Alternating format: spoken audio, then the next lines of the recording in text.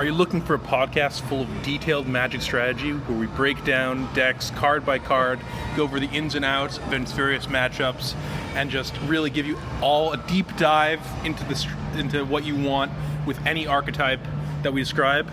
Well, then you're in the wrong place. This is Table for Two, a Magic podcast about bullshit. Whoa!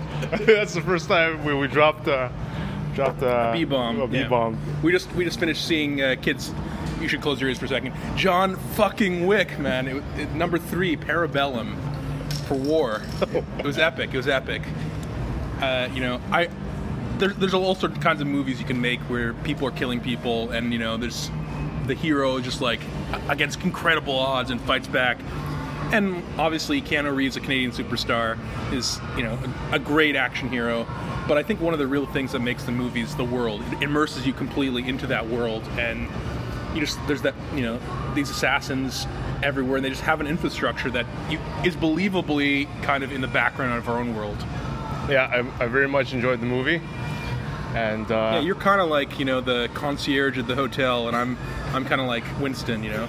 I just sit back, drink my cappuccino, and have you do all the work.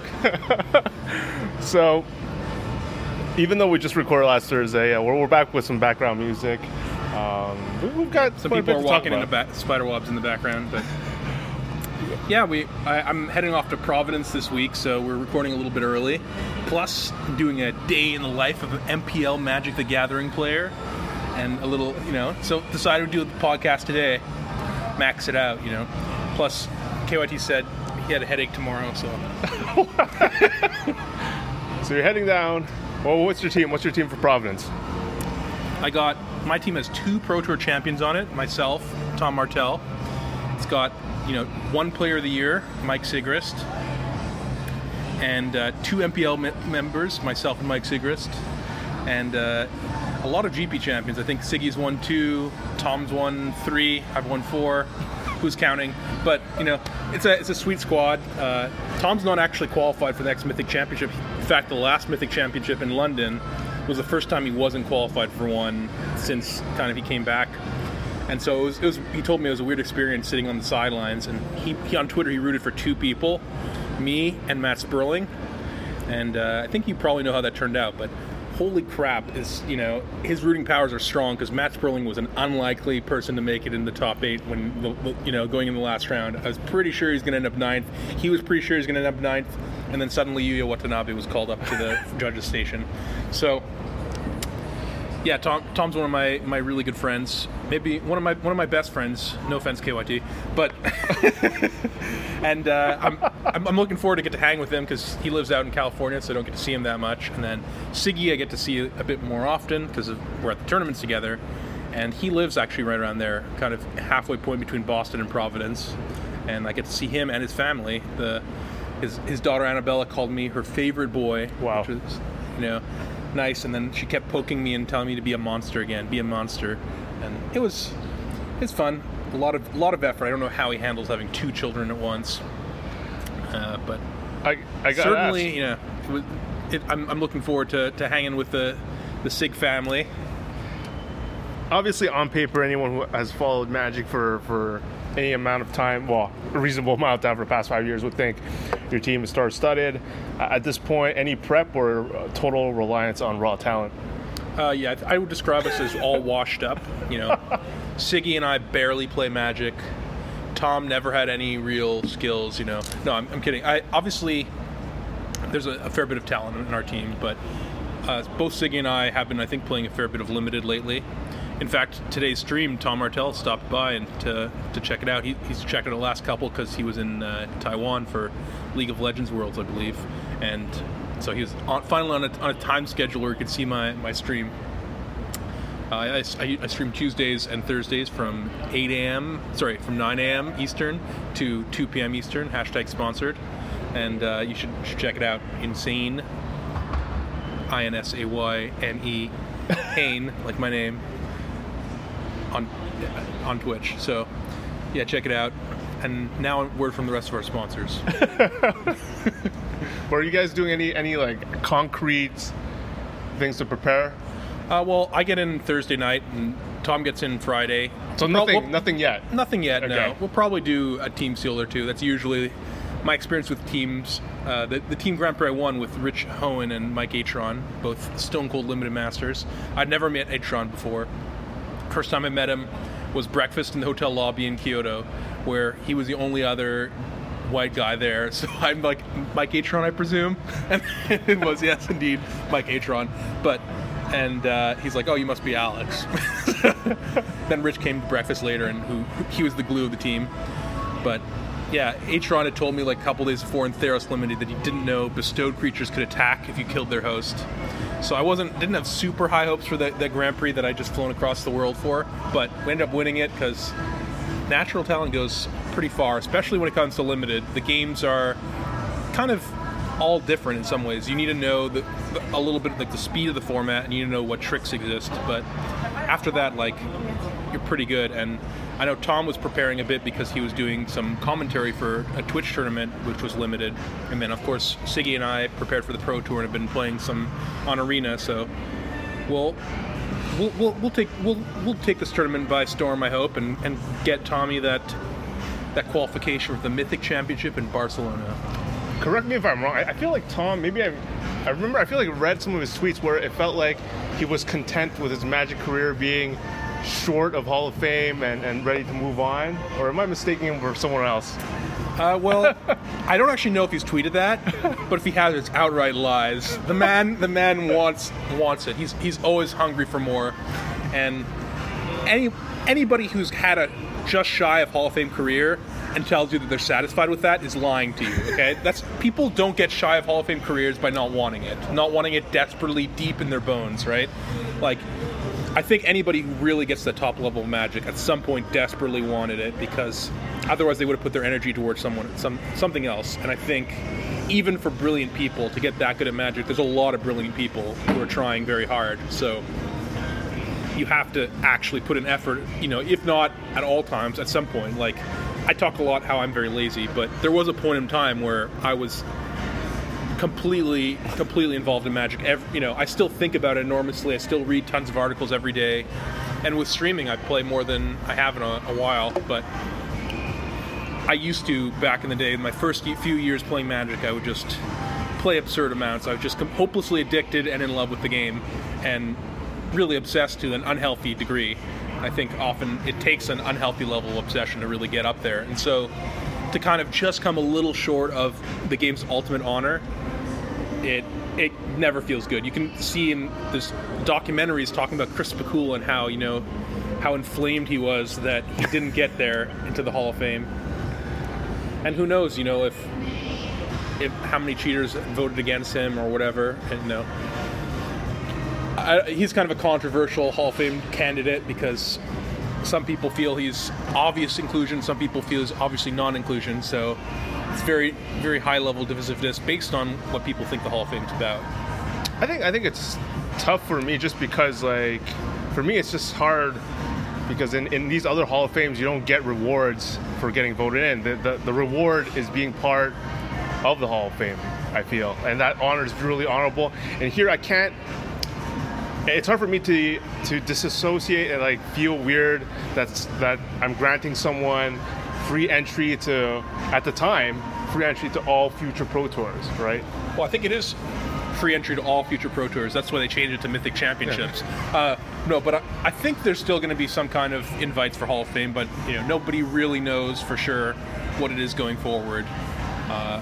I think one of the big things that, that the fact that Pro Tours award money to last place, Mythic Championships award money to last place, has something to do with it, that, they want to be able to calculate how much money they're budgeting out.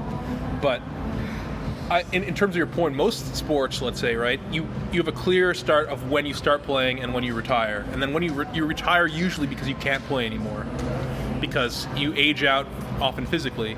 Magic isn't quite like that. People retire because they choose not to play anymore, because something else in their life takes precedence, and usually in the past this is because there wasn't enough money in Magic to keep doing it as a profession. Now there kind of is, so you see fewer people actually quitting for that reason.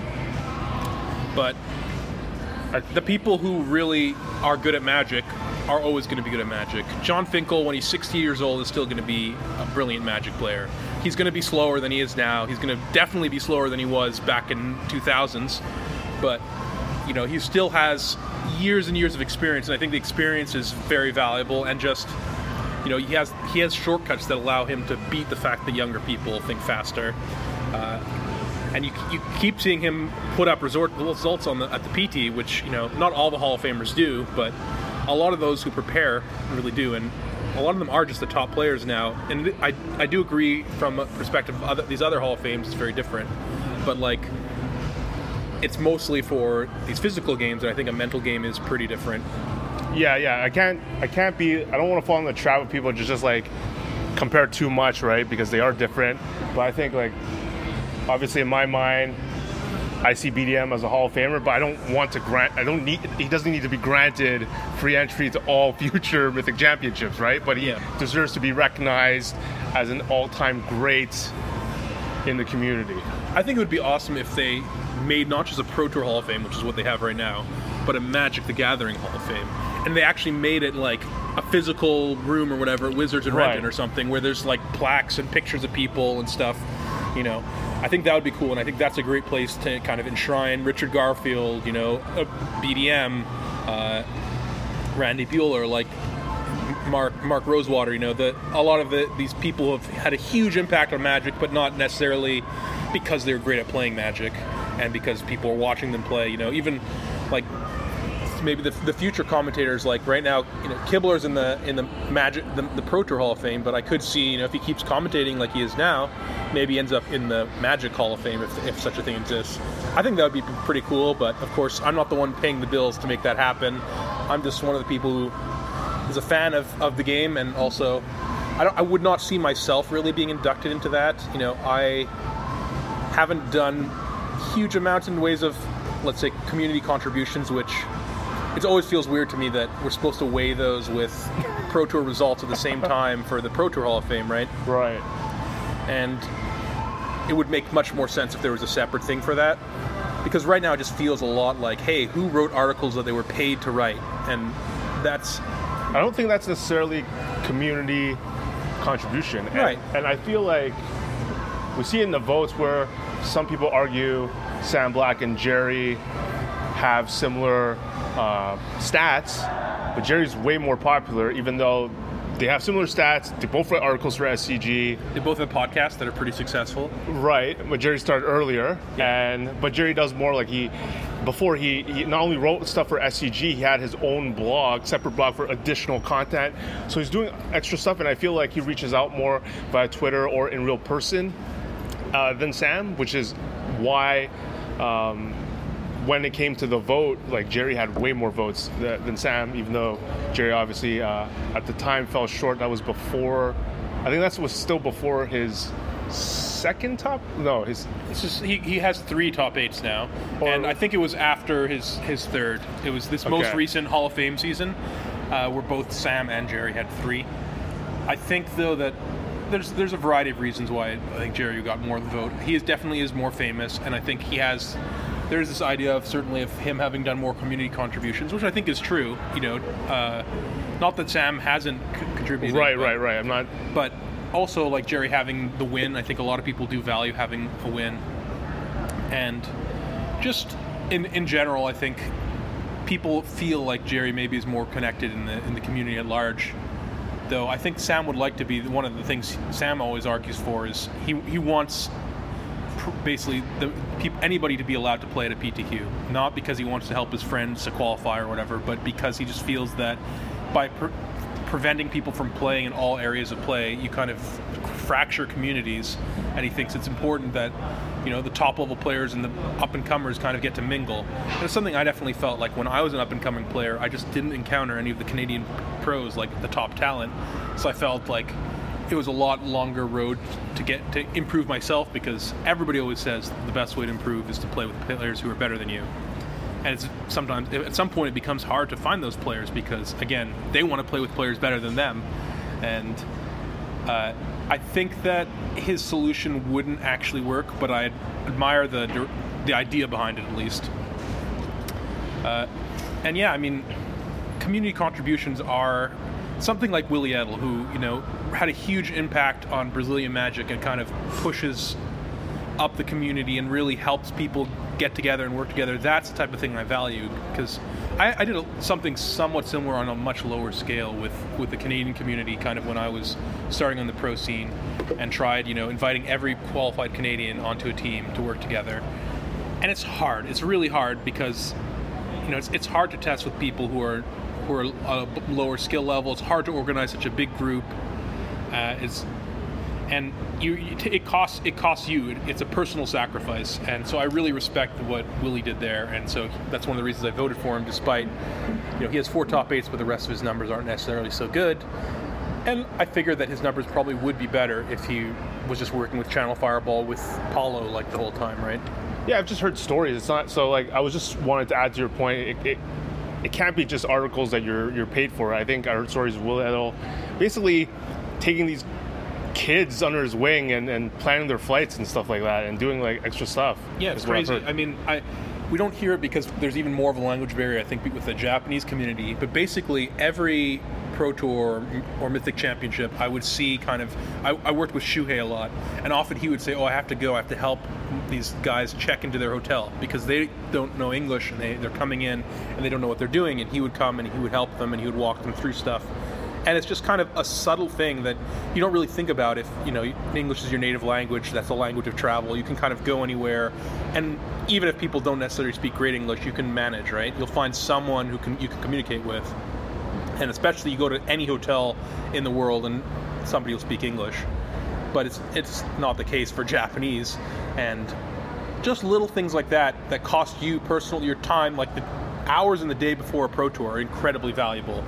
And just every Pro Tour, if you're going to go and do that, that's something that helps the community, and it costs you something. And so I really admire people who do that, who actually do something for no personal gain at all. It's not like these people are really going to be able to pat their back later, right? They're newcomers. It's unlikely anything's going to happen, but they still stick together. They still have this sense of community, and that they're going to help out the new people in the community, and that's great. Yeah, I just wanted to make sure I didn't want to come across as...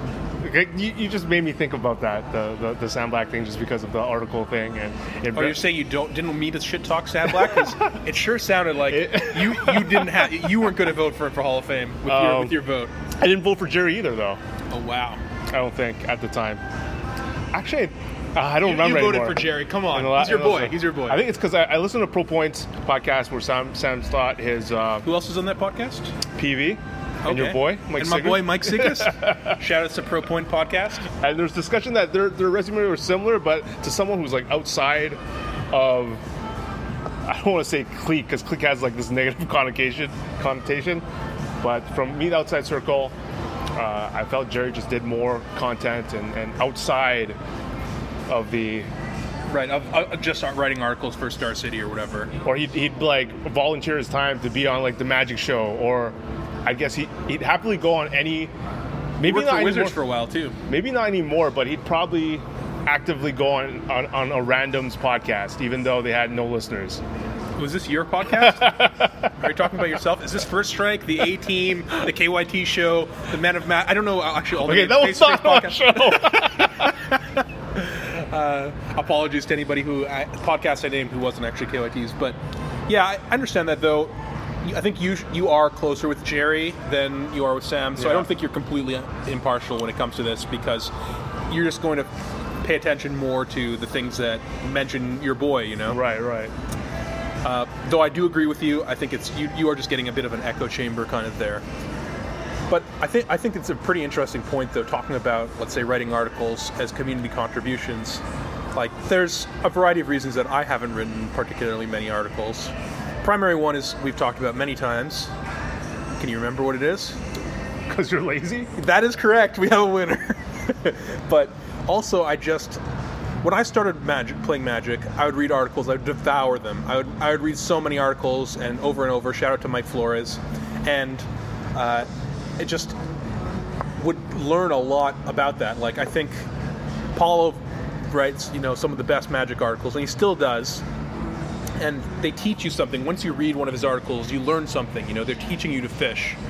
But it feels more and more the articles nowadays are just giving you a fish, because that's what people want. They're more and more getting clickbaity, and they're getting just, here's the content, just devour this and then buy cards from us, because if your website posts a deck list with a sideboard and a sideboard guide, people are going to want to play that, and they're on your website, they're going to go and buy it. So it works for the store, and the customers is quick and easy. You don't have to do too much work, you don't have to do too much thinking, and I think the thing most people hate doing the most is thinking.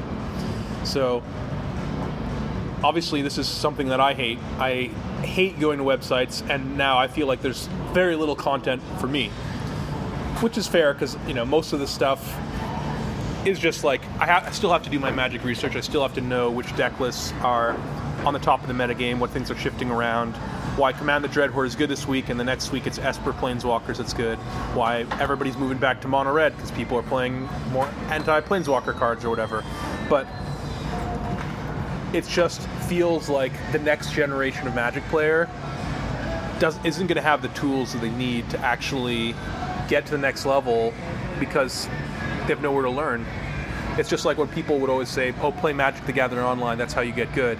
And I remember John Finkel said, yeah, that's how you get good, but you won't ever get great playing Magic the Gathering online only.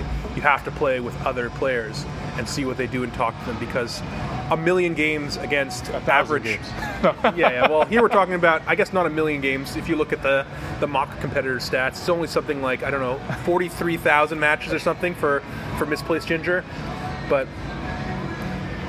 you can play over and over again against people who are your level or usually significantly below if you're playing against a random opponent, and you don't actually gain that much. You'll gain something, because I believe that everybody has something to teach you, but there's hugely diminishing returns, and kind of to get that, you get up to 90%. If you want to get to 90% playing a ton of Magic the Gathering online, or now Arena, especially, you get some great games in High Mythic. But I think you really do need to push those last few percent. You need to play with people in real life and talk and exchange ideas. You can't get the same experience, I think, just playing online. You're making me... I'm still debating over the previous topic. Which one? Article writing community contribution if you're being paid for it? Well, you are still contributing something to the community, and in return they're contributing dollars through a website to you. They're paying your paychecks. I mean, from my personal perspective, I don't value it as highly. Right. Should I be diminishing someone's... So now there's a different thing. Some people have their own blog, right, where they put out content basically for free, because they're not making any advertising money. Let's be real. What are they making? 50 cents maybe an article they post or something? And those people, I think that is community contributions. When someone puts out a free article talking about the community, like, I think they are, the purpose they're posting that, like on Reddit, Lucas Esper Bertude would always post tournament reports after tournament reports. He's not getting paid for those. He's posting them there for the community for free to use without having to look through any ads, any of that nonsense. And he would do a great job. He would give an inside look on his preparation, and he works hard, And I think that's great. I count that as community contribution. But I think if you're writing for a paycheck, and so many of these articles, 6 reasons why Muldrifter's the best blue common or whatever, what are you actually getting from that article? Number 1, it flies or whatever. Number 2, it draws you cards. Number 3, it has multiple ways you can it doesn't, it doesn't actually gain you anything, or like one way 2 tips with sideboarding that you haven't thought of. It's like, remember to sideboard differently against different opponents.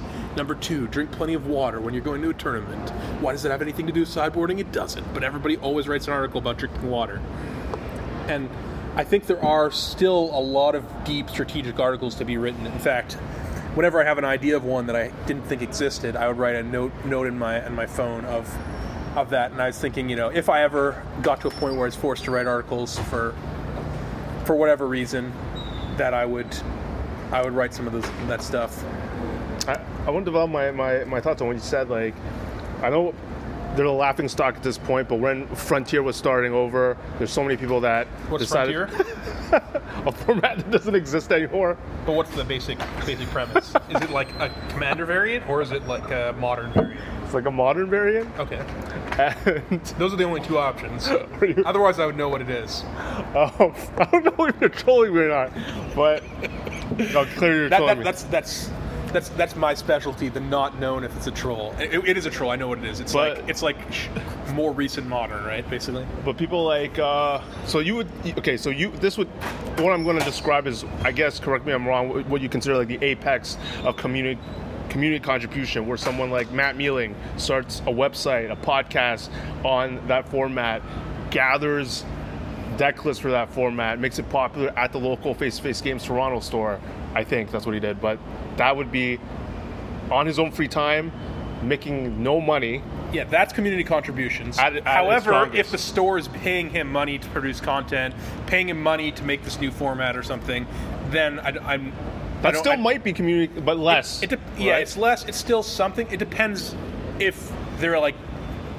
I really discount it, give it a huge discount. I think if you're doing something for the purpose of making profit versus to actually help the community. For example, you host another podcast, First Strike. Okay, do you get paid for doing this podcast? I do not get paid. I get paid by the patrons support the show. Right. Okay. The patrons support the show. Right. So would you still do the show if you received zero money from doing it?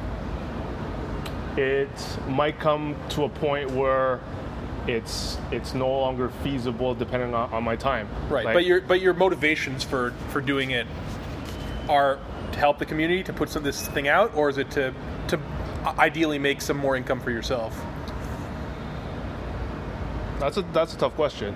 Like, for instance, I would not be doing this podcast if I wasn't making thousands and thousands of dollars an episode, Like, right now, if I wasn't hanging out with you on your yacht, listening to some tunes in the background, we wouldn't even be talking, But, the thing is, ideally, anything you put work into, you can eventually monetize, right? Like, when I first started playing Magic, it was a hobby, and now I'm making pretty reasonable money doing it. So I think... But I do think that, like, if you were not interested in writing articles at all, and you're just going to do it just for a paycheck, then I don't consider it community contributions. The question is, where do you draw the line there? How do you know what someone's motivations are? Right. So for me, when I first started Manderprived, I had no foresight. I didn't have a business plan. I wasn't thinking about making money at all. You just wanted to connect the Canadian community, right? And bring out, like, the talent that you knew was there. You have an eye for talent. That's what you have. But now things have changed, because why my answer is tough, because now that I'm married and have to pay the bills and stuff more than I did living. I didn't live in my parents' basement, but basically I did. Yeah, it was their attic, right? But now that I have to. It's harder to justify the time. They're like, why are you spending 2 hours editing multiple articles for the community, right? When you could be doing something that actually helps us pay for something. Or going and, like, figure skating together or something, right? Like, whatever. Like some swing dance classes, whatever. Doing some activity together. Yeah, it's different now. You feel you have to justify your time much more. Right. So, your time is not just your own. So if for me, like, that's why First Strike has to. I think, like, people have to be. I want it to be a show that people want to listen to. I want to provide value, or else it's not worth the time to even. Right. No, that makes sense. So things have shifted a bit, but yeah. So it's tougher to answer. Though I obviously still do things to boost the community. Yeah, like this show, right? You're not going to pay anything for this. Why are you doing this one? What's your reasoning with your wife? Or you're like, I'm just hanging out with my good friend Alex. We're just having a chat. He's treating me to dinner and a movie. And she's like, you better put out, I could be a lot more carefree. And for the record, KYT treated me to dinner and a movie. I bought him coffee, though. This is such an interesting topic, and we're just being like, this is just. Oh, we're just skimming the surface, and there's a lot there, and I don't think we're gonna be able to answer it in this podcast. I wonder what if anybody else thinks differently about it, like. my opinion is definitely biased by my perspective of, being someone who could potentially write articles for money but doesn't for, a few reasons. And like the primary ones are laziness and the feeling that I wouldn't really get to write the articles I want to write. I would just have to write deck list after deck list after deck list, and that would also require me putting in a lot more time refining deck lists that I wouldn't necessarily want to be that interested in refining, because I wouldn't feel comfortable putting out a deck list that I haven't played with or tested, whereas I have read articles from other people, I'm not going to name names, but who've just basically found a deck list and then wrote like, Snapcaster Mage, this card is great at flashing back the variety of spells you have in your deck. Lightning Bolt, being able to target creature, player, or planeswalker, this is a very flexible card and can function as removal or win the game when your opponent's low. See Snapcaster Mage for even more value. And like, nobody's actually gaining much information from that unless they've never played with any of those cards before. But people still do that, and they still get paychecks for it. And I don't, there's nothing wrong with that. People need to make money, but is that a community contribution? Yeah, I think it's a tough question. I'm struggling to figure out like how I want to answer this question, just because now, like, if someone were to content create, I would tell them to have at least some semblance of a long-term plan in mind if they want to go hard, if they feel like they're going to go hard into it like 5 years down the road, because I felt like not thinking about it and not like I was just mindlessly paying like monthly hosting fees, domain name things where I was making no money. That's when like making YouTube videos was really new, and I wasn't making nothing for it, and I paid money to get a bunch of t-shirts made. So I did a lot of things that... What's your Patreon again? I did a lot of things that in retrospect I regret, even though like people were grateful that I did that stuff. But I think like, yeah, so that's why I struggle. Like I'm proud of the stuff. I'm proud to be seen as a strong community member, like someone that contributed to Canadian Magic a lot. But at the same time, now it's like, I don't know, I think it's interesting because I think a lot of the people who do support you, a lot of it is because you had that presence and you have that reputation and not unwarranted. Like, did you know that my mom, for example, is one of your Patreon supporters? Yeah. I think she gives you like, how much? $10 a month or something? It's kind of crazy. I love it, but she's just like, look, I just want to support KYT and whatever he does. Like, even if she doesn't listen to First Strike podcast, I think she listens to this one, so shout out, Mom. But she just wants to support you because she views that as supporting Canadian Magic and that you've been an icon for that for a long time. And I think that's great. Like, but in terms of at what point is something community contributions and what point is it just you making a living? And it's a blurry line. Like, for instance, right now I'm streaming 10 hours a week, and that's the minimum that I'm required to for my influencer contract. So am I a community contributor from that? I would say no. But I would say that before, when I was streaming every day, 7 hours a day, that I was, because I wasn't really getting paid for it. The only incentive there was to, let's say, build my brand, which is, not an altruistic thing, but I was providing a lot to the community, or distracting from it, depending on your view on my streams. But without payment.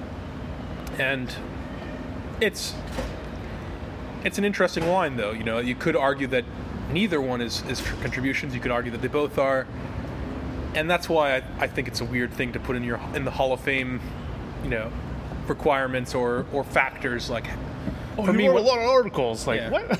For me, when I vote for Hall of Fame, I told you this before, is that I view that the reason I have a vote, not just someone else who can, look at the numbers and look at the community contribution and vote for someone. I've actually interacted with a lot of these players. I've played against them. I've watched them play, and I have an idea of what my view of their integrity and their skill is. And so I can weigh those things where not necessarily anybody can. And so I assume other people have the other areas covered, and I vote kind of on that more. But it's... it's up to everybody kind of to find their own thing. That's why we vote instead of just looking at statistics, right? But I'm kind of excited that now I'm almost eligible for the Hall of Fame. You know, I've got the minimum 2 Sunday appearances. I got the minimum pro points, and I just need to wait till 10 years after my first Pro Tour. Pro points are going away, and sadly I did so well in London I couldn't get my goal of reaching 420 lifetime pro points because I overshot it. I have 422 coming in this next weekend, so I'm screwed. I'd love to hear if our listeners can tweet at us what they think about this topic. Going back to what you said about content, it's interesting because I still back to the last show, I still dabble a lot into poker content, and I consume it a lot. And, this is a Magic the Gathering podcast. It's specifically Magic the Gathering Arena podcast. Oh, yeah. So we're not supposed to be talking about the P-O-K-E-R word, you know. It's okay for me to say swear words, but not that one. That one, no.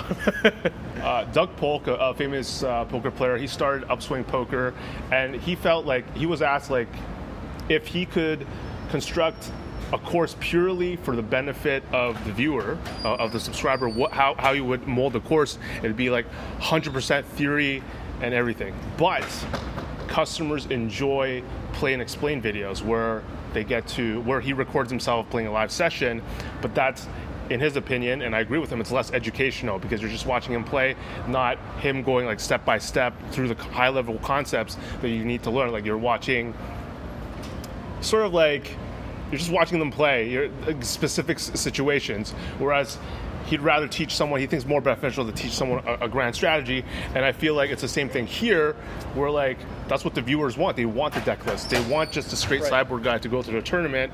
And because that's what the numbers show, that's what the sites go out and get.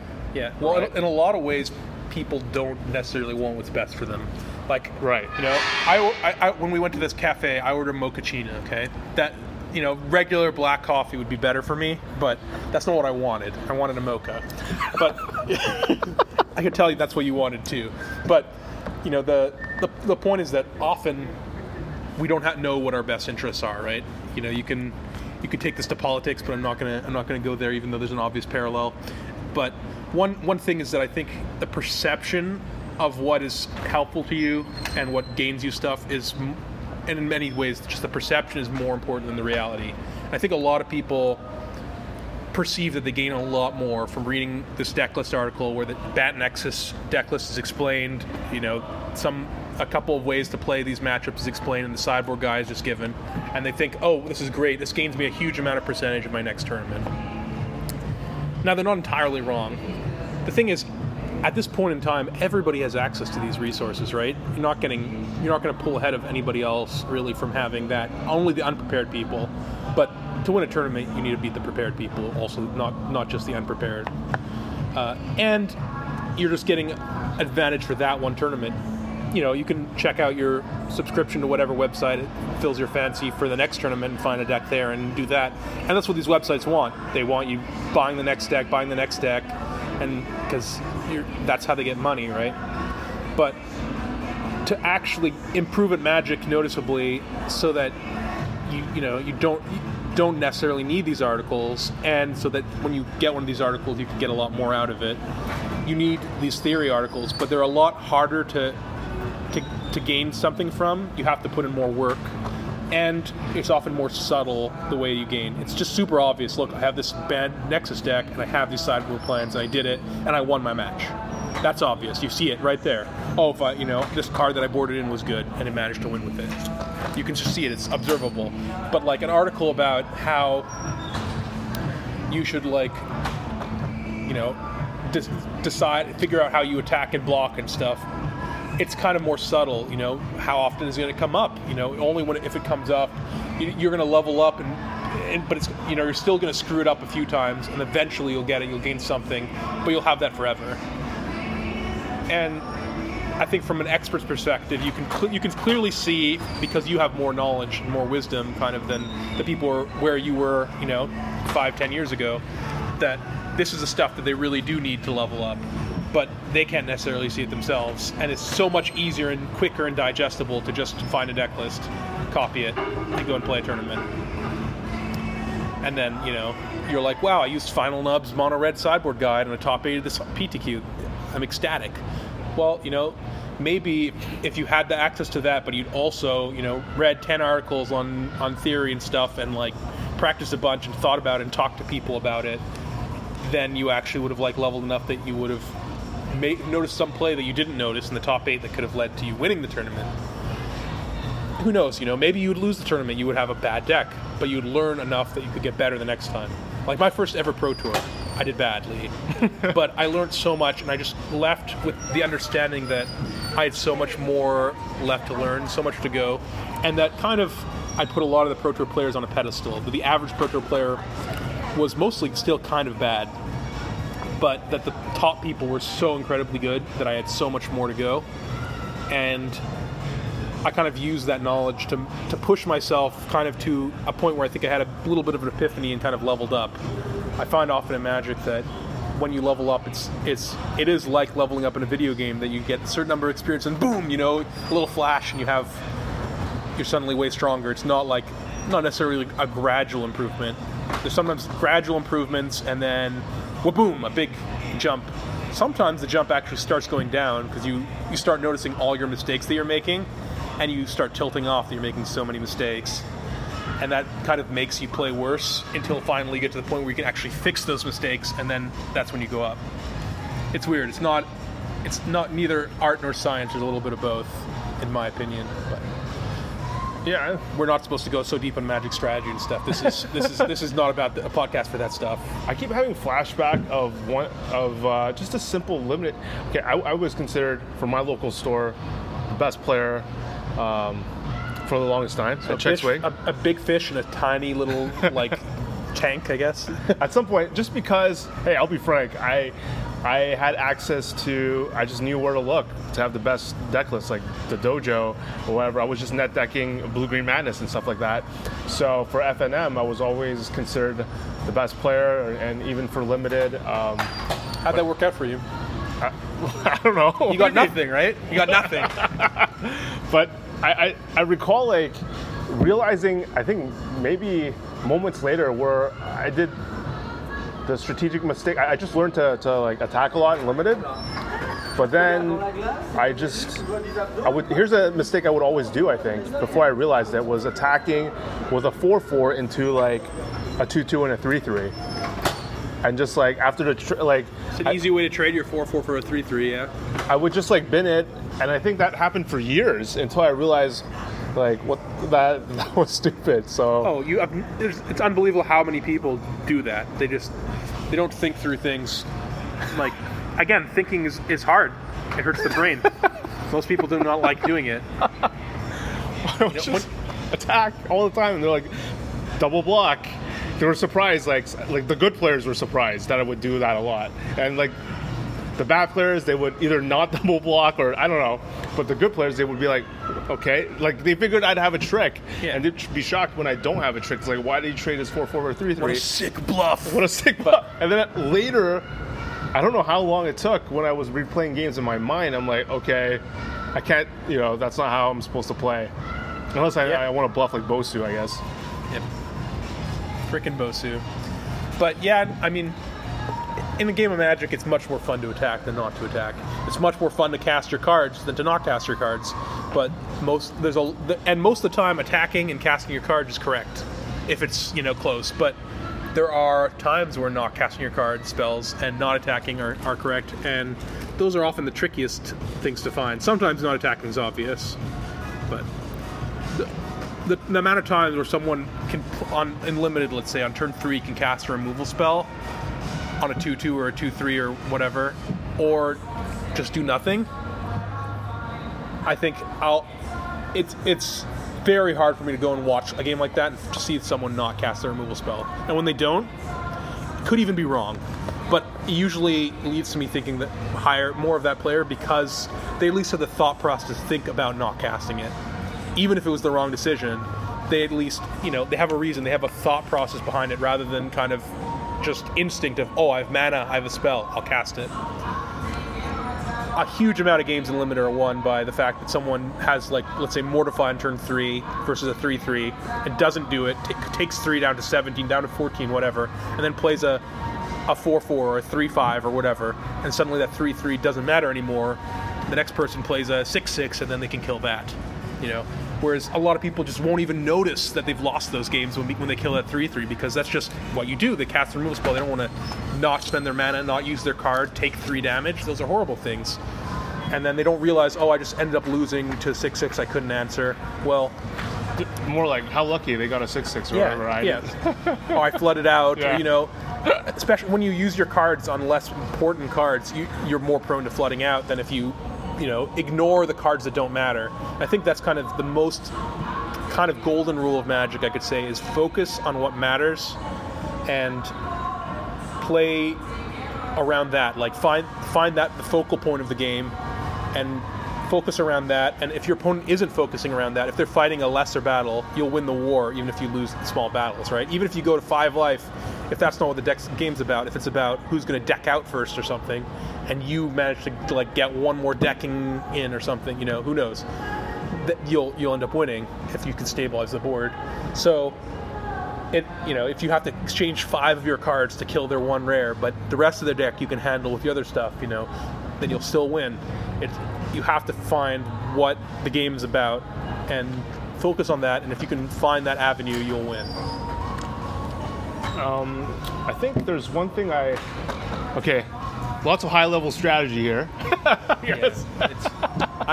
It's after watching John Wick. I'm kind of all pumped up, high on adrenaline, I just saw, okay, spoiler alert, John Wick kill a lot of people. A lot of people. So, you saw him kill people too, didn't you? I did. I think, like with a lot of things, sometimes the answer lies somewhere, I guess, I don't know what the quote is, like in the gray area or in the middle, or you have to be balanced or whatever. For example, like sometimes I would undervalue, maybe like a classic, maybe it's something that's classic to people that, like me, that come from chess or something, that view the strategy, underrate life. Like we think that the other factors of the board or of the game will snowball into a winning game, and we don't care about life. Even if it's I'm at 1, as long as I'm able to sacrifice that for some incremental advantage, I will win. And I think I take that too much to an extreme, where sometimes I just won't chump block, and for some reason, like, that creature can no longer chump block later in the game. Whether maybe now they're flying guys, their bomb, and if I block, I essentially would have gained 5 or 6 life from an attack. And I just left it there because I'm like, I'll just wait until the very end when I have to save myself. I'll waste every point of life to gain any other non-life related advantage. And I think I took that to an extreme, and now I'm more like, okay, I'm not like in no chum block mode. I will be like, okay, maybe I need to block because some other card will become the focal point, and my ground guy can no longer block. Oh yeah, you've fallen prey to one of the classic blunders, along with going in against a Sicilian when death is on the line, and getting involved in a land war in Asia. But I think there's a lot of these things that, as you get to be a better and better player, there are things you have to abandon, these preconceived notions, because when you're a starting player, right, every beginning player does a thing of a 3/3 attacks them at 20 and they block with their 2/2 or their 1/1 because they don't want to take damage. So you very quickly learn, hey, life is a resource, don't just throw your creatures under the bus. And then you get to your spot where, hey, this is actually where you should be throwing your creature under the bus. You don't want to go to 5 life here because of X, Y, Z, whatever. I said Z even though I'm Canadian, just for you American listeners out there. So the point being that, like, you have to unlearn what you have learned, as Yoda would say. So, as you get better at Magic, you learn these rules, right? And like, card advantage is king. That you want to play removal spells, play spells when you have mana open. You want to like, block in profitable ways. You want to use your life total as a resource. You want to save instants for the last moment. And then when you get to the next level, you realize that all these rules are meant to be broken. They're all rules that were really useful frameworks when you were starting out. When Magic was just so overwhelmingly complicated because there's so many things going on, so many different rules, that you needed these shortcuts in your brain to be able to figure out what play to make. Well, now, sorry, you have to get rid of those shortcuts because you're going to the next level. You have to find the 10% of the time that it's wrong to do these things, while also still doing them 90% of the time that it's right. And that's hard to do. You know, it's like the story of someone comes to a Zen monk and says, Zen master says, you know, teach me, I want to learn Zen. And, you know, the Zen master and him, they're drinking tea. And it says, pass me your cup. The guy passes him a cup of tea. And the Zen master takes, you know, the teapot and pours it into the cup. The cup's already full of tea. It's just overflowing. He's like, what are you doing? He says, you are like this cup of tea. You're already full of knowledge. You have to empty out the cup to get the new knowledge. You have to unlearn what you've learned. You have to abandon all these preconceived notions you have. And that was kind of one thing, like, before Barcelona that I did. I'd been kind of in a bit of a Magic slump, and I decided to reevaluate everything that I thought I knew about Magic. All these preconceived notions, basically, all these instincts that I had. And I read a ton of articles, and I decided, you know, I was going to just do things from the ground up, you know, work on the fundamentals, like, you know, basketball players are supposed to just shoot, you know, not any fancy dunks and stuff. That's what is really important, and ultimately most games of Magic that are won and lost come down to the fundamentals. And I think that it's really important to not let any overall arching rule kind of guide your actions. You need to always pause and realize, hey, is this actually right, or is this one of the exceptions? So, like, when I take coaching students, one tip I tell them is to kind of, before you make a play, take an extra 2 seconds more to think it over. Just kind of, because so many times you'll make a play and then immediately, it happens to everybody. It's like, oh my God, why did I do that? That's a huge mistake. Now they can just do this. It happens in chess, it happens in Magic, it happens in every game I've played. You know, like you do exactly that. It's exactly that. And then, you know, there's not necessarily the actual, like, hand hitting face, you know, but sometimes like that. I mean, I had a chess opponent who, like, moved their queen to where I could take it, and it's like, oh no, what have I done? Of course, if I took the queen, they were going to mate me. So I'm just like, come on, stop Hollywooding me. But besides that, you know, that's how it is. So you have to, if you take those extra 2 seconds, maybe that won't happen to you. Maybe you'll actually catch the mistake before you make it. And usually it does take you a mistake to be able to learn from it and kind of, you know, not make the mistake again. What I try and do, you know, that a lot of people say is make a mistake once and then never make it again, right? But I prefer, even better, is to learn from other people's mistakes. So if you watch a bunch of Magic, you see someone make a mistake, put that in the back of your mind and be like, oh, I'm not going to do that anymore. I'm not going to cast a draw spell with Narset in play or whatever. Inevitably, you'll still cast a draw spell with Narset in play. It's pretty hard. But just, if you can do that, do that. And if you can take an extra second or two, you know, I'm not advocating slow play. I think you should still play at a very reasonable pace. I think if you're well practiced, you know, that's easier to do. But I think 1 or 2 seconds extra on a play is not going to, you know, move the meter that much. Just, hey, I want to double check. You know, a great Emmanuel Lasker quote that I love saying is, when you see a good move, look for a better one. All right. I think heading to the tail end, I think our listeners will complain if we don't address a bit of standard. Command the Dreadhorde, KYT. I mean, it's we called it 4 black sorcery, okay? All right, I think everybody knows what it does at this point, but it's a very powerful Magic card. Turns out, paying life as a resource, valuable. Valuable. Who cares about life if you gain advantage? As long as you still have one, man. As long as you still have one at the end.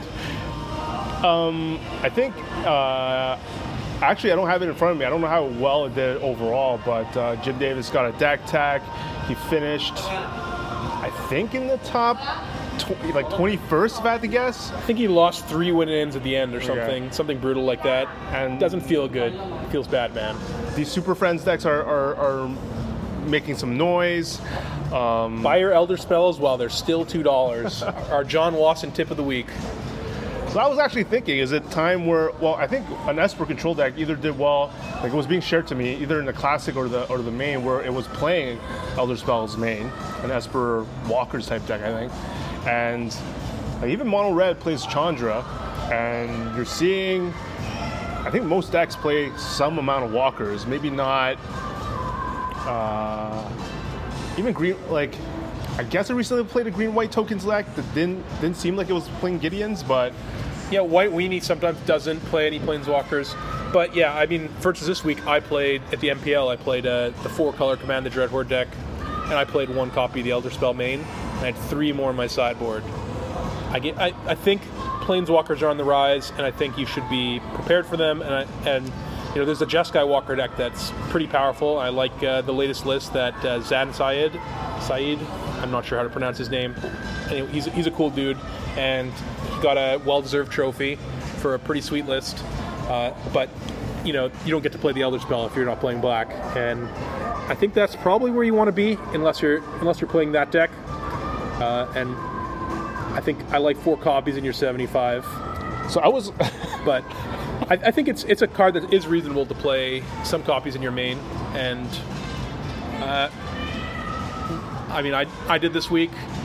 You know, you have to check out on Saturday, see how my match went, because I'm not gonna tell you, but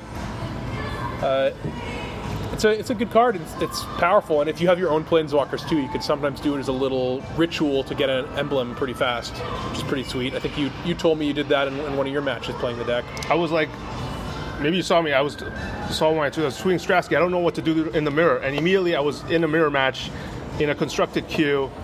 I think it was competitive, whatever. In the mirror, I'm like, okay, this deck's getting popular on MTGO. Oh, you were playing on MTGO, not MTG Arena? This is an MTG Arena podcast. It's not a Midco podcast. I'm like, how do I win? And I'm like, okay, Elder Spell, put everything on Raska, ultimate attack. And like, the game can certainly become a, whoever has the tempo with early Branch Walker and Jaylight Ranger, just because this is a deck that doesn't have that much removal, like direct removal. You have Raska that can remove something lower than 3, and I was telling you how I think one of the games I just won on the back of Massacre Girl because there's not that much removal, and when you have one, they can't kill it with Raska. I'm not sure they bring in, well, they might bring in cast downs. Was your opponent the Night King? You just gave him a dagger? And they basically have to rely on Teferi bouncing it or yeah, both Teferis and Vraska are kind of your removal spells, right, in the deck. Plus, I guess you have Massacre Girl that can sweep some things out. But yeah, no, they're a bit removal light, right? Instead of removal, they have these Planeswalkers, which are pseudo-removal, but also, you know, card advantage engines. So if you have a relevant threat, like, let's say, Feather, right, the red-white heroic deck could be kind of good there if you can play a Feather and play a protection spell on it. It's going to be tough for them to beat that a lot of the time. But, you know, they kind of try and ignore your creatures by Wildgrowth Walker gaining life and then grinding you out with Planeswalkers. So they kind of can struggle if you're operating a different axis than trying to grind. So that's one way to attack it. For example, our mutual friend Davies Clark won the Star City Games Classic with what he described as Binder Gruul, which actually looks kind of sweet. I mean, a bunch of Planeswalkers in Gruul is, you know, wrapping them out with Llanowar Elves into Domri, into Sarkhan or Chandra can be pretty powerful. And you also get, you know, some other role players of red and green decks of the days past. So you think it has potential? I think I might. I mean, I haven't played a single game with it, you know. Yeah, but we're supposed to extrapolate versus people who play 1,000. Oh, of course, yeah. I mean, I don't think even Davies played 1,000, but I think there could be something there. I mean, again, Planeswalkers, I think, are where the standard's at. If you look, there's something like 76 Planeswalkers legal in Standard. You know how many Planeswalkers have ever been printed in the history of Magic? It's like 150. There's basically half of the Planeswalkers that exist of all time are currently legal in Standard.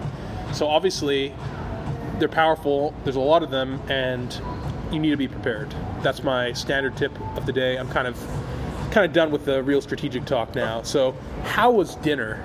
I'm not. Okay, we gotta finish up. So, to continue your point on attacking from a different angle, I think I would have. I think I could have won this match, but in terms of attacking the Dreadhorde deck from another angle, I was playing against a green-white tokens deck. Even though you had what's that wrath spell? Root the black. Double black, 2 colorless, kills everything with convert cost 3 or less. Is it Rain or River? Rain of Filth? No. It's like okay. I know what it is. Anyways, 2 colorless black destroy all creatures convert mana cost 3 or less. Right, and I think like, Ritual of Soot. Right, you think it's good. You think it might be good, but they actually have a lot of higher casting cost threats that they can play, and they can bring in Lyras. And if you don't have a cast down for them, cast down for Lyra? Yeah. Sorry, that's legendary. But if you don't have a removal spell for Lyra, just like this podcast, Lyra becomes really good against that deck. Yeah. No, I can see it. I mean, Lyra though as a card generally isn't great against either Teferi, right? Right. They say in Magic there's Maul Drifters and their Baneslayers, and this is literally a Baneslayer. And Baneslayers are the cards that, if they're not answered, are going to usually take over a game. They're hugely powerful things. And whereas Maul Drifters give you value immediately. Like, Massacre Girl is kind of a Maul Drifter in some regards, that it, kills a bunch of stuff. But it does do a good job of killing your opponent, too. 4/4 Menace is a real threat. But, I think Lyra puts you in a position where, like you said, Teferi is good, but because you have tokens, you're in Teferi. Let's say for 3, I'm going to kill your Teferi next turn, and I still have the Lyra to cast. And same thing with the big Teferi. You're never in a good spot if the token deck is working properly or has some sort of board presence. You're never in a good spot to Teferi 5 and bounce. Right, yeah, the token deck's good against you. I think Lyra, they can answer, but it's more the fact that you go very wide and have Lyra. And then potentially also like Shalai, too, which can protect Lyra and, is an angel, so it gets the Lyra bonus, which is a pretty big game.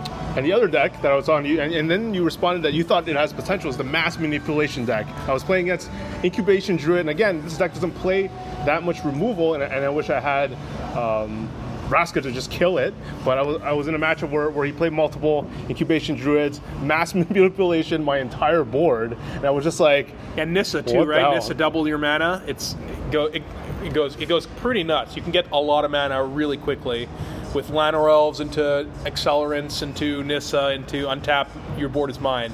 And that's pretty powerful against decks that are kind of low on interaction, which in many ways these Planeswalker decks are moving in that direction. I think the Esper Planeswalker deck is the one that has the most interaction, but even the Jeskai deck has, added some Lightning Strike, Shock, Deafening Clarion stuff, which can kill a bunch of mana dorks, but without that, like, if your mana dorks are unmolested and you start casting these huge spells early, it's pretty powerful. It turns out that spending like 10 mana on a spell, you get a lot out of it.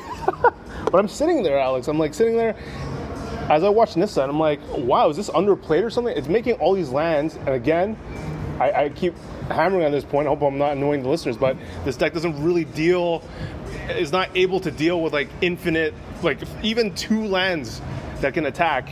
So wait, can you rephrase that? Sorry, are you saying that this deck doesn't have much removal? No, but I do, in seriousness, I do think Nissa is a card whose stock is rising. I think Nissa's pretty cool, and historically in Planeswalker-focused formats, like before when there was a Super Friends deck of Jace, like Ajani, Elspeth and stuff, Elspeth was one of the superstars because it was a Planeswalker that could pressure other Planeswalkers. Even previous Nissas have been good at doing that too. Even like Mono Black Devotions era, Nissa that made your lands into 4/4s permanently was someone splashing this Mono Black deck just for that purpose in many ways. And being able to, they play Planeswalker, get their value out of it, and then you can play your Planeswalker and kill their Planeswalker, and you still have the creature and you still have your Planeswalker. That's a huge swing, because normally when you kill a Planeswalker, Planeswalkers are like creatures with haste, or like spells. You get a value of them right away. They're Maul Drifters, effectively. So killing them after the fact usually leaves you down a card, unless the way you're killing them is through combat, in which case you break even, or you're a little bit up, because often they give you half a card in value from whatever their ability is. Sometimes it's a full card, but then you're just even. But with Nissa, your activation gives you effectively half a card, let's say a 3/3, maybe even a whole card, and you still have the Nissa around, and then you kill their Planeswalker, so now you're up cards, and then it's your opponent's turn to have to kind of answer what you did. Even they kill your Nissa with, let's say, the Elder Spell, well, you're still left with a 3/3. And, like, I think in Planeswalker Wars, it's good to have Planeswalkers that can kill other Planeswalkers. Maybe Bolas will finally have his time to shine. I think that's why people are playing some amount of Bolas. They're experimenting with cutting Teferi for Bolas, and I can see Bolas being basically outside of the mana, maybe just better. Just because when you draw, you're not really making use of the 2 mana that you untap with Teferi. Yeah, I think that's why Teferi 5 stock is down, because the huge benefit, like there have been a lot of Planeswalkers that plus to draw a card, -3 or whatever, answer something, and then minus whatever ultimate, win the game. But the reason Teferi has been, I like your dance moves. Yeah, break it down. Oh, whoa, that was a sick cartwheel, KYT. Anyways, the reason Teferi's been so dominant is because of the 2 mana that you get. But these control decks, they had Seal Away, they had Negate, they had Essence Scatter, whatever. They could use their mana, even sell the Wreckage sometimes to really punish you while keeping the Teferi in play, using the mana to protect it. So you didn't have to minus to protect it, you could plus protect it with spells. And with 3 mana Teferi is actually kind of the predator of 5 mana Teferi.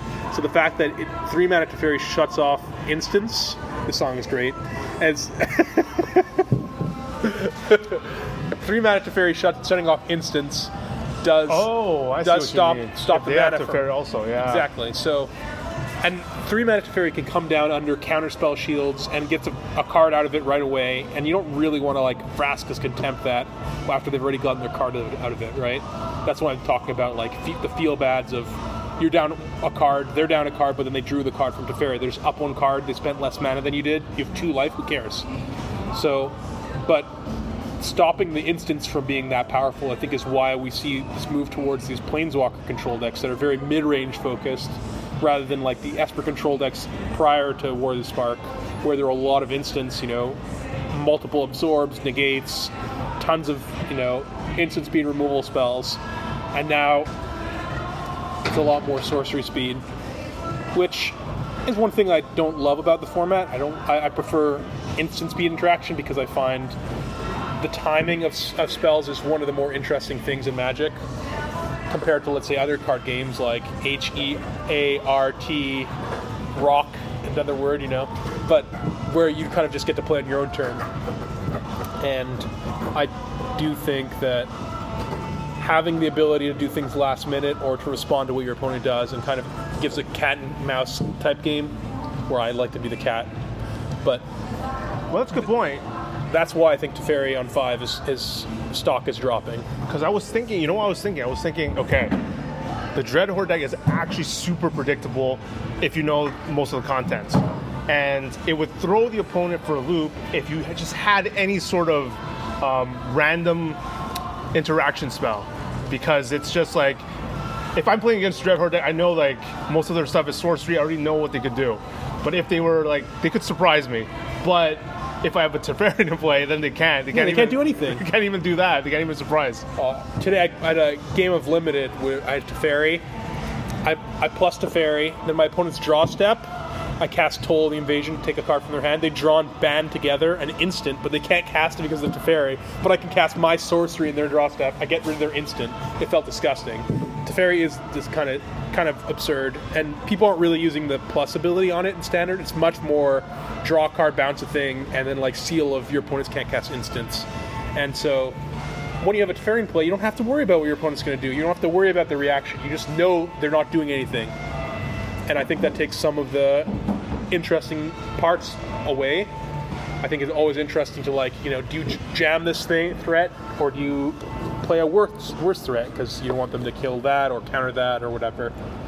And hey, so actually, to continue on your idea last week, Paradise Druid or not, would you be okay with experimenting if somehow like Mono Red was still the number 1 deck in SCG, or was the top deck in terms of percentage on day 2, but maybe at the local level it's starting to diminish a bit if people want to experiment with these Walker decks, with these Gruul decks. So maybe Chain Whirler, hopefully less copies, maybe bump up the Paradise Druids, and then play more Nicol Bulls. Yeah, you could do that. You could even go if you think Mono Red's not going to be that played, you could even. I know it sounds kind of crazy, but you could cut Wild Growth Walker. Whoa, no, that's crazy. That's crazy. Druid. That's crazy. And Nissa's? Podcast, yeah. And Nissa's, boom. No, there's not enough forests. Not enough forest? Well, does it matter? I don't know. It depends, Does it matter? Do you need all that mana? You don't necessarily need that mana with this deck. Just making 3/3s is good, right? Ooh. You don't have to give your forests a little bump. But Nissa killing their stuff could be nice. Could be it kind of does a little bit of what 5 mana Teferi could do in the matchups. Making the 3/3s, unless they're massacring you, you could play, instead of Massacre Girls, you could play the Nissas. Because I wouldn't play Nicol Bolastin if I had Druid, right? Because they only produce green. No, they produce any color. Any color of lands you control. Usually black is going to be your limiting resource for casting Nicol Bolas, right? You need triple black, single blue, single red. Of course, the deck doesn't play red right now, so you kind of need to move things around. Mana base maybe gets more ambitious, but I don't know if I'd be about Bolas even in that deck. I think it's a bit. It's just a minor upgrade over Teferi, May. Yeah, too minor. I think it's too minor to add yet another color. Now, if you're cutting 3 mana Teferi because you think people are moving away from counter spells, if they're not playing Nexus anymore, then maybe you can go with the red route, But no. I wouldn't do it. You've convinced me that 3 mana Teferi is too much of a staple in the format, and it does something similar to what Jataxian Probe did, in my mind, in that you now just kind of know a huge amount of information about your opponent's hand. You don't actually know the exact contents of it, right, but you know that they just don't have an instant that they're going to cast. Okay. And that just leads to games being unfun, in my opinion. You can't kill walkers. Yeah, can't bounce walkers. No, I mean, you can't cut Wildgrowth walkers. How are you going to gain life for command? You have 20 life to start with. How are they going to do damage to you? Boom. I got to respect the mono red. It's still going to be. Yeah, of course. I'm not saying that. I'm just saying if you expect no mono red in your format, and you expect everybody playing planeswalkers, well, I think you probably would have a higher win percentage with 4 Elder spells in your deck instead of 4 Wildgrowth walkers or something, But I think it's better to take a more balanced approach. And how much blue is mass manipulation? 4. 3? Okay, forget it. Dream on. Often that card's insane, though. It is insane, but I like the Inception quote of, "You mustn't be afraid to dream a little bigger, darling." But here, you're dreaming a little too big, my friend. There's a different deck, though. The blue-green deck. I think it could be legit. It could be legit. Elite Cassis one. I don't know if it's Elite Cassis, but it's mass manipulation. Okay, that one. No, he played something else. He played some Karn thing that brought in that Meteor Golem in the sideboard. Yeah. Kids, don't try this at home. Elite Cassis is a trained professional. With the mass manipulation thing, I think it probably does bad against Are you trying to convince our readers as a group to play this deck? No. You could say that you're mass manipulating them. I think it could be the next. Definitely, I think you agree with me. It could be the next level if the whole metagame was just Walker invested. But I see a lot of weaknesses with that. That archetype could probably never beat Nexus, right? Because you can only steal creatures and planeswalkers, and Nexus will just ignore you. Well, Nexus sometimes, especially it seems like people are moving towards Bant Nexus. Brad Nelson played that last week to a pretty cool match against Shodei Ahsoka. And what's different about it? Basically it's got Teferi and Tamio, right? And has Revitalize as well as another white card, and Deputy of Detention. So, kind of having more planeswalkers there means that your mass manipulations have some targets potentially, but I think also just after sideboard you usually gonna have a bunch of Frilled Mystics and you can have some negates and stuff. And oh my god, you can maybe get there. You can maybe transform a little bit into some of these Bant Flash decks. You could have a little Vivian or something. Who knows? Someone needs to spice this up. This might be good. There's some spice. This format has a lot of stuff you can do, and there's the MPL League, but that's always kind of a little bit behind the times in some ways because more and more stuff happens. And there hasn't really been a huge tournament besides, let's say, the SCGs to kind of reward innovation. And when there's no real reward, people don't put in the work to the same extent. And I don't know what's going to happen. We haven't gotten to the point where the format has rotated all the way around yet, where we've come back to mono red, let's say, right, from the early days. We're still exploring the circle of life of the format. I'd say I would guess we're about a third of the way there. So I think there's still a lot more to see. You know, what's the next step? I think, you know, there's definitely ways to exploit the fact that people are playing all these planeswalkers, and maybe we'll figure it out. Maybe our listeners will figure it out, and maybe somebody else altogether who doesn't listen will figure it out. I'm betting on the third option because, as far as I know, it's just my parents and a couple of your friends who listen to this podcast. All right, let's wrap it up. I think that's enough content that There's very little content, to be fair. people will be satisfied until your return. We went to a nice Chinese restaurant in case you guys are interested. We had some cumin beef, I think was the superstar of the dish. Yeah. Aunt Thai. That was the restaurant name, like Aunt Thai. You're just butchering her name. Poor woman. Anyways. Yeah, we had some twice cooked pork, which was too spicy for KYT, but of course our waitress gave me a stern look, says, "This is very spicy. Are you sure you can handle it?" Didn't ask KYT, just stared me straight in the eyes. Little does she know I have a stomach full of steel, you know. Twice cooked pork. I love the name. And we had some mapo tofu. Shout out to Bosu, it's his favorite dish. It's one of my all-time favorites also. When my mom makes it, or at Shea Chili. Yeah, Shea Chili. Shout out to Shea Chili. And I think, what else? Who's the best player in Kingston? The best player in Kingston? I think it's that, is it Elliot Fournier, Fournier, something like that. I think, does he still live in Kingston? I thought no, he doesn't. Well, I mean, we mentioned John Wasson already. He's a bronze level pro. He did it the hard way. I heard there's like a football player that's pretty good. Sure, is it American football or like British football? I think American.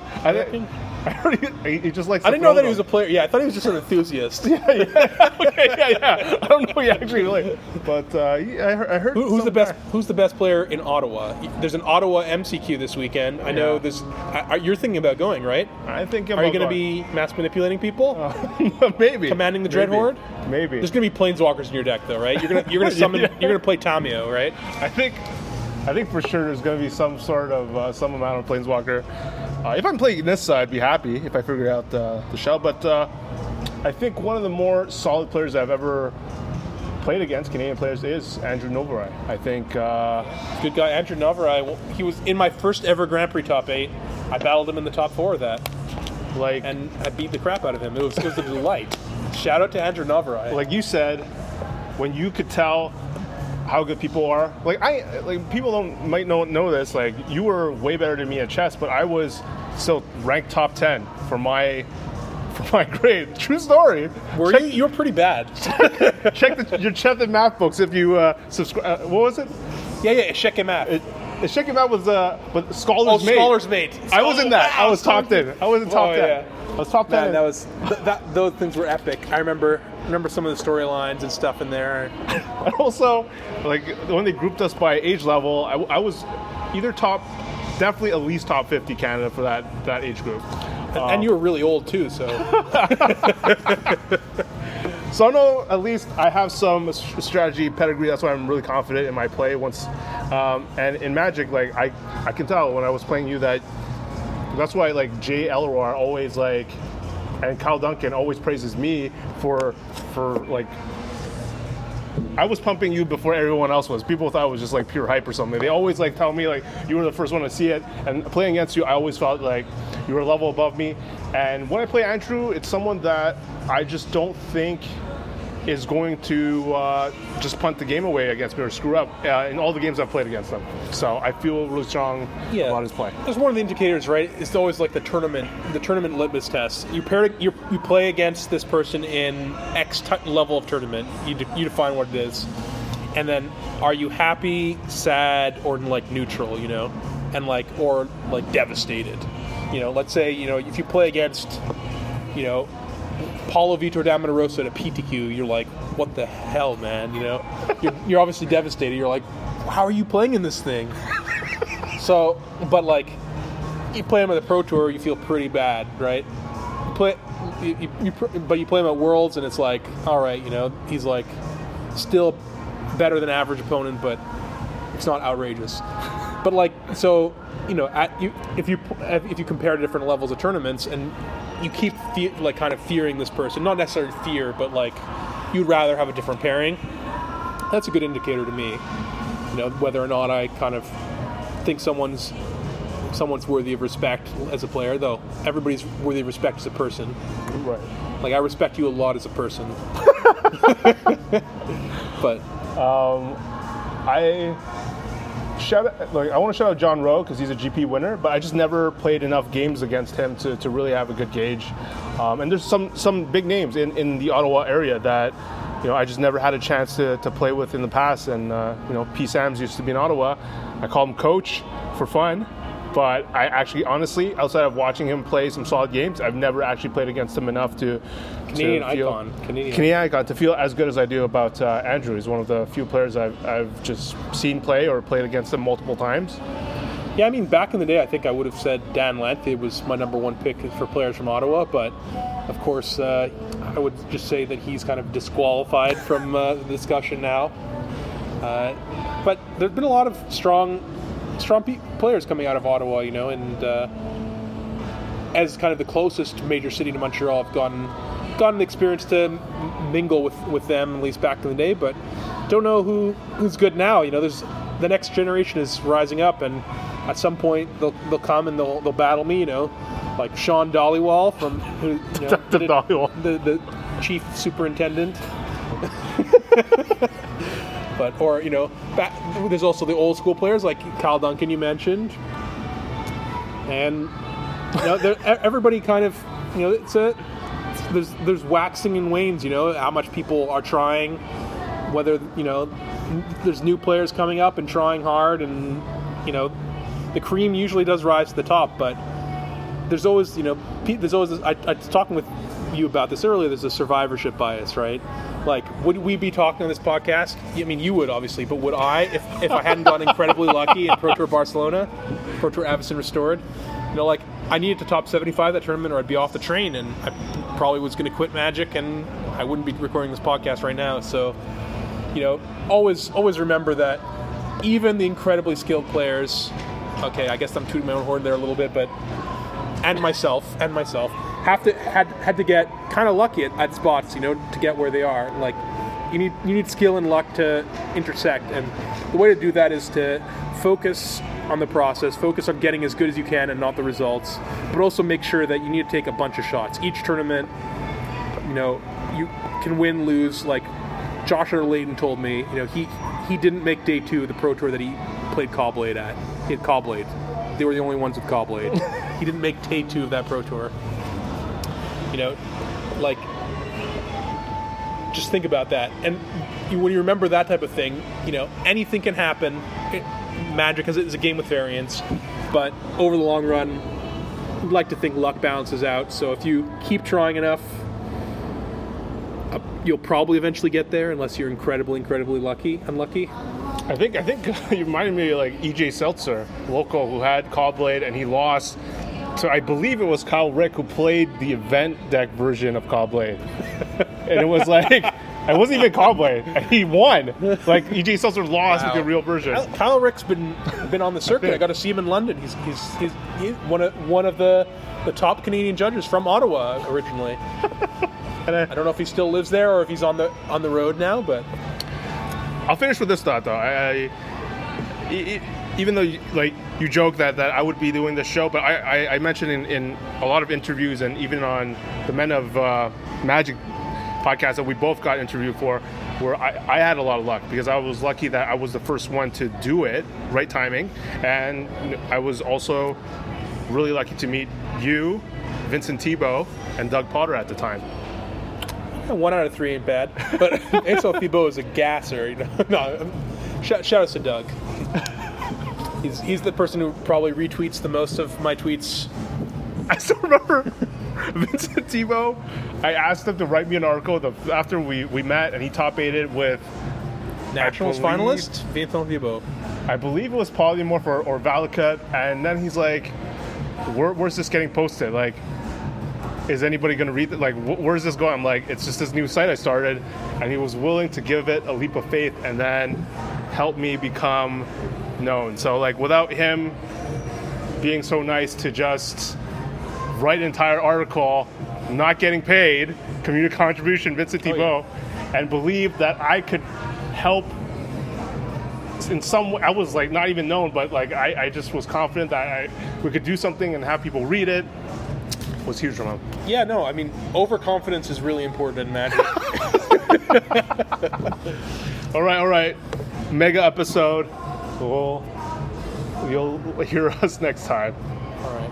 Clap your hands if you're happy.